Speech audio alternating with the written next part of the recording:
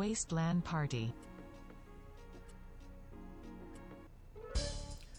Heyo, it's me again. Hope everyone's been doing okay.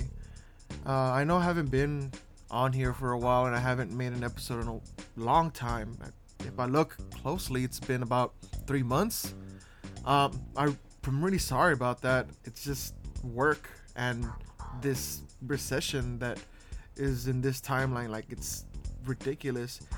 Out of all places to be stuck in, it had to be the one where you're in a capitalist utopia. I don't even know what to call it. I work and it doesn't seem like I'm getting any free time at all to be able to at least do episodes for my host. If you guys don't remember from last time, the wasteland that you're hearing is a new person from a different dimension, world, whatever you want to call it. I do have a name, but to save my host a little bit of effort if he ever does get to wake up from whatever slumber he's in, because I seem to be in control of the mind right now, and I don't think it works like a split personality thing.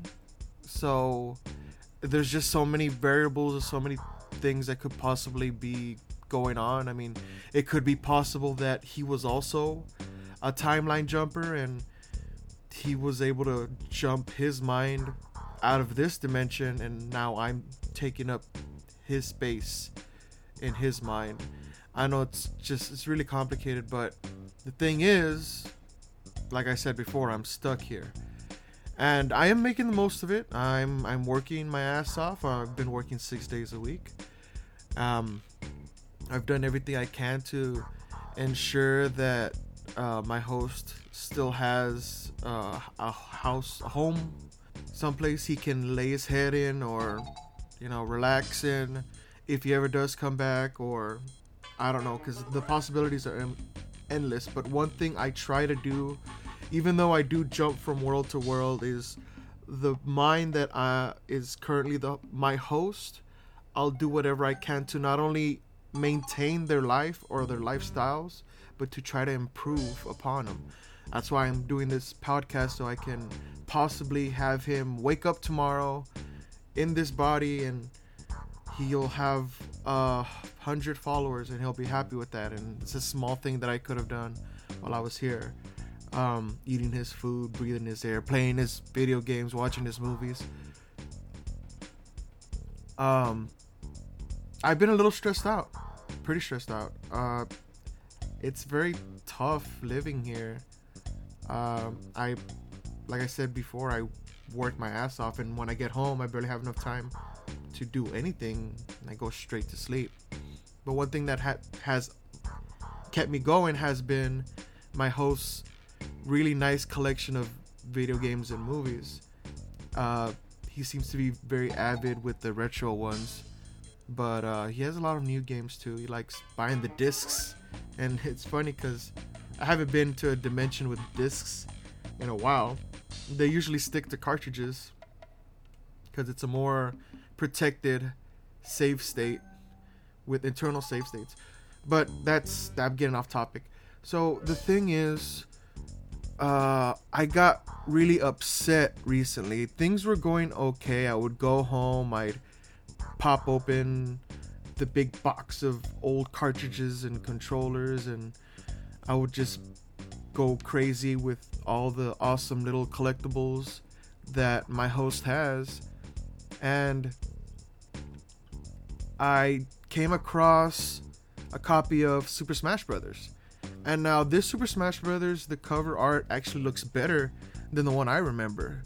The one I remember just had the same sort of in the start screen from the Super Smash Brothers on the N64. It was just transcribed onto the cartridge itself. But that's just a small cosmetic thing. The thing that was odd was that your Super Smash Brothers only had about 8 starting characters that included Mario, Donkey Kong, Link, Samus, Pikachu, Fox McCloud, Kirby, and Yoshi. And you can only unlock 4 characters, which was, of course, Luigi, Ness.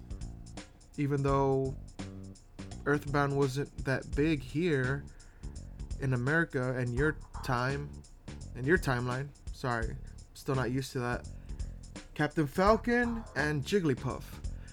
Now, this is very odd. So, I don't know if you guys remember, I told you in my original timeline, not the ones that I skip around in, my original one, it was a very progressive one where gaming was fundamental. We didn't have, like the way you guys have the NFL and NHL and all these very big league sports. For us, they were called games. We didn't use the word sports. Games were just games, and when games got on the digital level and you started having games that you could have at home, just moving your fingers, that blew up. Like, I don't know why it never blew up here, but it blew up in my timeline from something small like the Atari and the ColecoVision to VR. From the last time I left my timeline, we had VR tournaments that were grand. They were extravagant. They were crazy. Like, I couldn't even begin to explain to you the setup that they had for those giant VR tournaments. But I guess I'll save that for another segment, if that's what you want to call it. I think I'll make segments now. I'll make it a thing. But back to what I was talking about. So, your Super Smash Brothers, it seems like it was ambitious for its time. It did what it did. It was great. But the one I played was ahead of its time, obviously. Intellectual properties, copyrights, these things were a little bit more, what's the word I'm looking for? Liberal in my timeline. The form of capitalism you guys have here, at least in America, because that's the America. My place was called America too, weirdly enough. But there's so very little cooperation done to benefit both companies. It's really weird. It's like you guys here go, no, my money, my stuff, go away, unless one of them can rip the other one off somehow. It's crazy. By the time Super Smash Brothers had come out in my timeline, everybody wanted a piece of Nintendo. Nintendo was, I don't even know what to call it, was in the stratosphere compared to other developers and other publishers and other video game manufacturers. They had a roster with unlocked characters of, if I remember correctly, 30 characters. Now, that's a big difference, and it ran the same. It ran really well. It included Dr. Mario, besides the original, the ones that you guys know. Dr. Mario, Young Link from Majora's Mask, King Dedede, Marina from Mischief Makers, Goemon from Mystical Ninja. Talk about a crossover. Wario, Lucas, Bowser, Wolf from Star Fox, Conker, Mewtwo, Marth, Falco, Ganondorf, Sonic, and Metal Sonic as a skin. They were really into skins early in the day, and I'm really glad they were, because people love cosmetics. They always have, they always will, whether it's clothing or video games. But Sheik is also a character, and so is Banjo. So, I also forgot Diddy Kong. So these 30 characters were in the first Smash, and this blew people's minds. So it started this trend of wanting to just copy everything Nintendo did, and like they were this a sort of they were like the way they are now, at least from what I've seen. They were a trendsetter that made everyone want to emulate them, because they were always the first ones to do something different, and everyone just copied them afterwards. Now, what was great about this was that it sparked a new way of gameplay. So what I'm gonna talk about in a bit is very long, and it's very winded, and it's a lot of information, so I'm gonna just split this into another part A and B, and I'll just go ahead and end it right now since I've hit my 10-minute mark. And like I said, I'm gonna try my absolute best to upload as often as I can and give new episodes once a week at least, and then increase from there. I gotta find some sort of balance, but I won't end it with any of the whole classic, oh, here are my socials, blah blah blah.